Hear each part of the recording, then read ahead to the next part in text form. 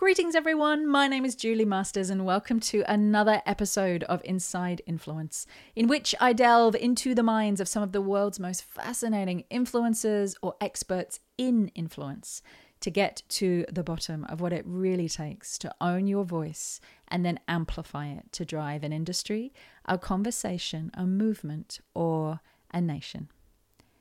Now, here we are again with another Power Cut. A series of mini episodes dropping once a week, each carefully curated from our favorite interviews from 2021 to keep you inspired and motivated while our Inside Influence team takes a little bit of a break to reimagine and recharge our batteries over Christmas. Now, today's flashback was my pick, one of my all-time favorite human beings and conversations from last year, Benjamin Zander. Benjamin is the conductor of the Boston Philharmonic Orchestra and also the Boston Philharmonic Youth Orchestra. However, it's his unique approach to leadership that has led the best in the world to continually seek him out. And as you'll hear, at 82 years and strong, he has plenty to say. Benjamin co-authored the best-selling book, The Art of Possibility, with his wife, Rosalind, and his TED Talk, The Transformative Power of Classical Music, has inspired over 20 million views. I'll say that again, 20 million views. However, what makes Benjamin so captivating for me is his ability to make classical music accessible and relevant to everyone. He's a true translator of his space, and he uses his passion for music as an invitation for us all to understand and stand in possibility.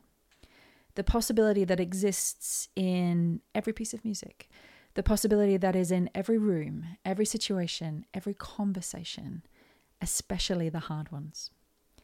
Now, in this part of our conversation, you will hear him talk about the art of enrolment, how you create a call to action for your team or audience that is so visceral, so compelling, that people will literally travel the length of the planet to walk that road with you, regardless of the risks ahead.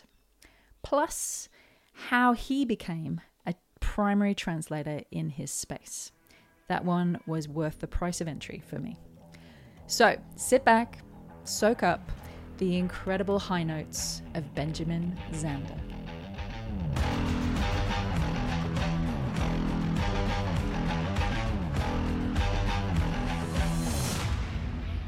I want to just dive into something that you've spoken about, because I think it's not actually a question I prepared for you, but it's one that's on my mind listening to you talk right now.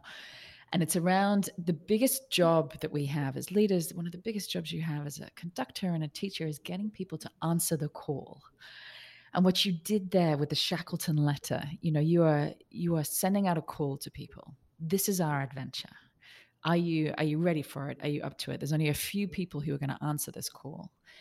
What have you learned about getting people to answer the call that you put out?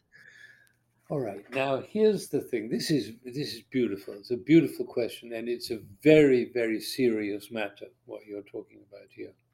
And as usual, I'm going to tell you a story. Please. Do I ever fail you with the story? Okay. All right. Here's the story. I was teaching at a school in Boston called Walnut Hill School. It's a wonderful school for the arts.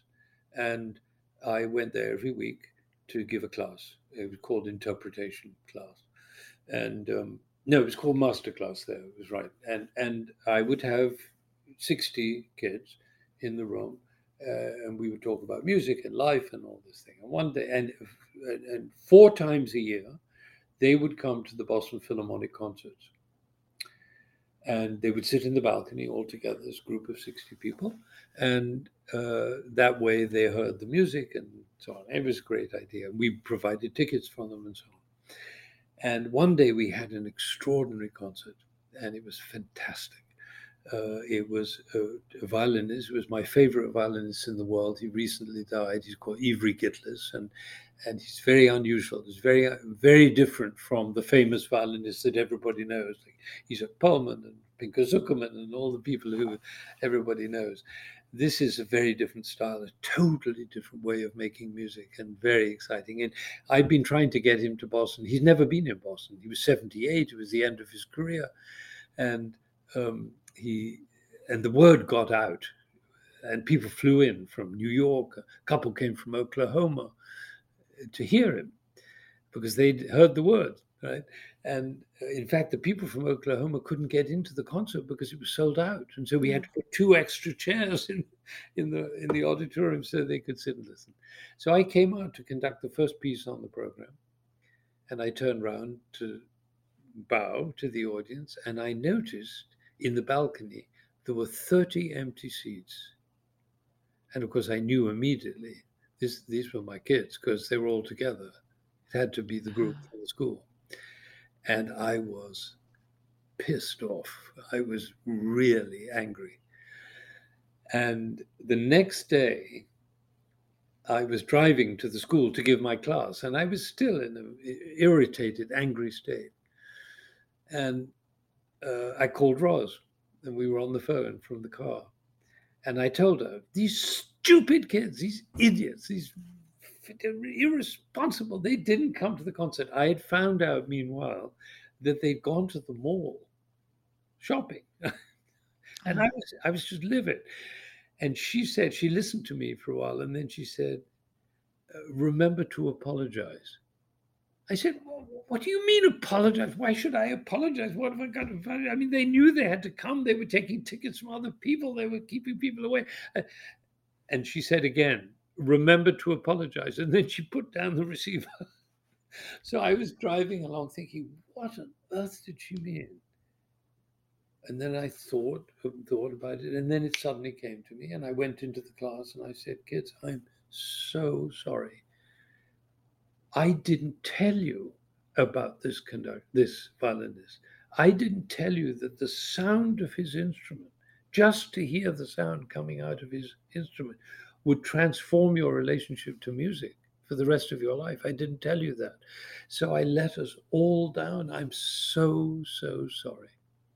So the outcome of that is if people don't do what you want them to do, you can always apologize because you didn't enroll them.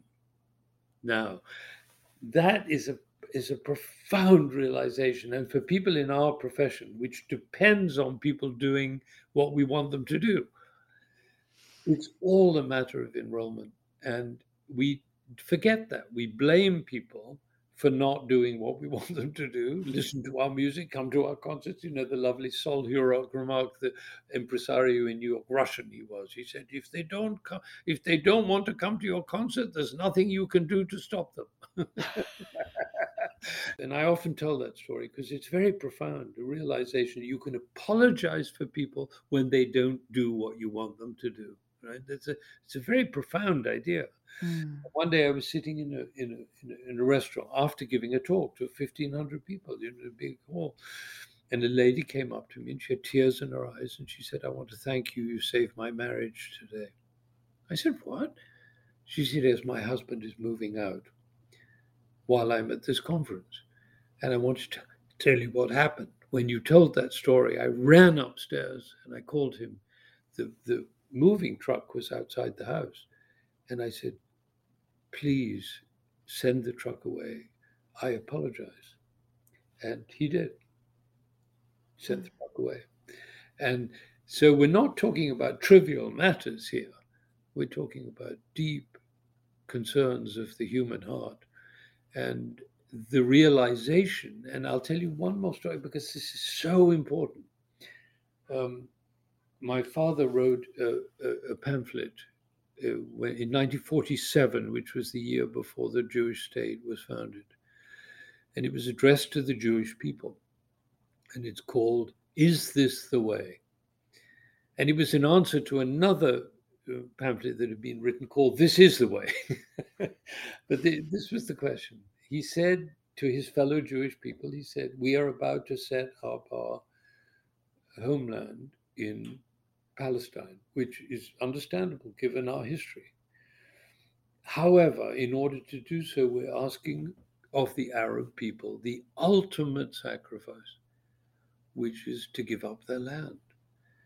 If we remember that in every conversation and in every interaction, we will find them the most courteous of people. And if we forget it, we'll be doomed to eternal struggle.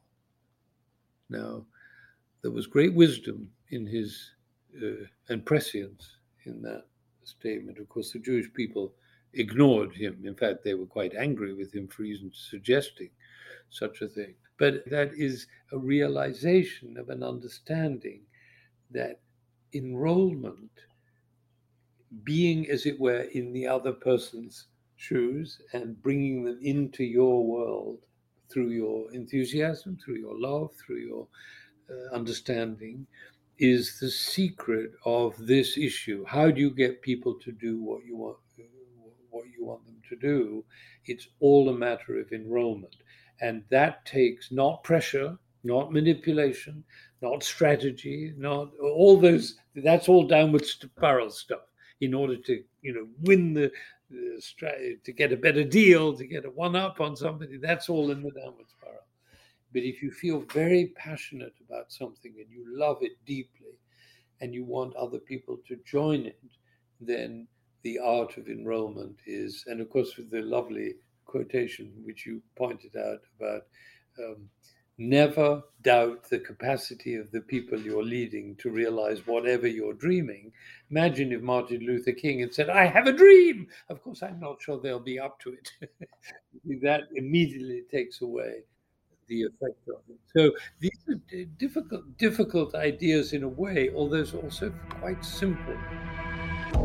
Thanks so much for listening. I hope you enjoyed this episode and have seized hold of at least one tool, idea, or mindset that will help you start raising your own level of influence. Now, for those of you who want to take the next step in your journey or would just love a roadmap to becoming the most influential voice, idea, or brand in your space, then I have good news.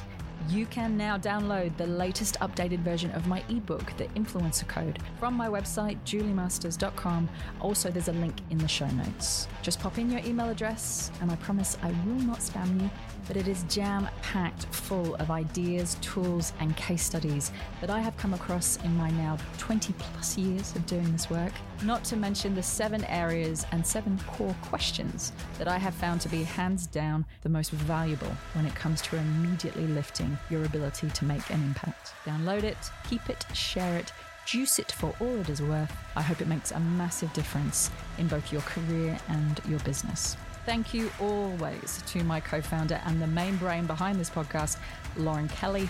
You kick my butt in all the right ways. Thank you for making it happen. And if you did enjoy the show, then we would love you to share this podcast and leave us a review on iTunes, Google, Stitcher, whatever your platform of choice happens to be. And don't forget to subscribe to make sure that you never miss an episode.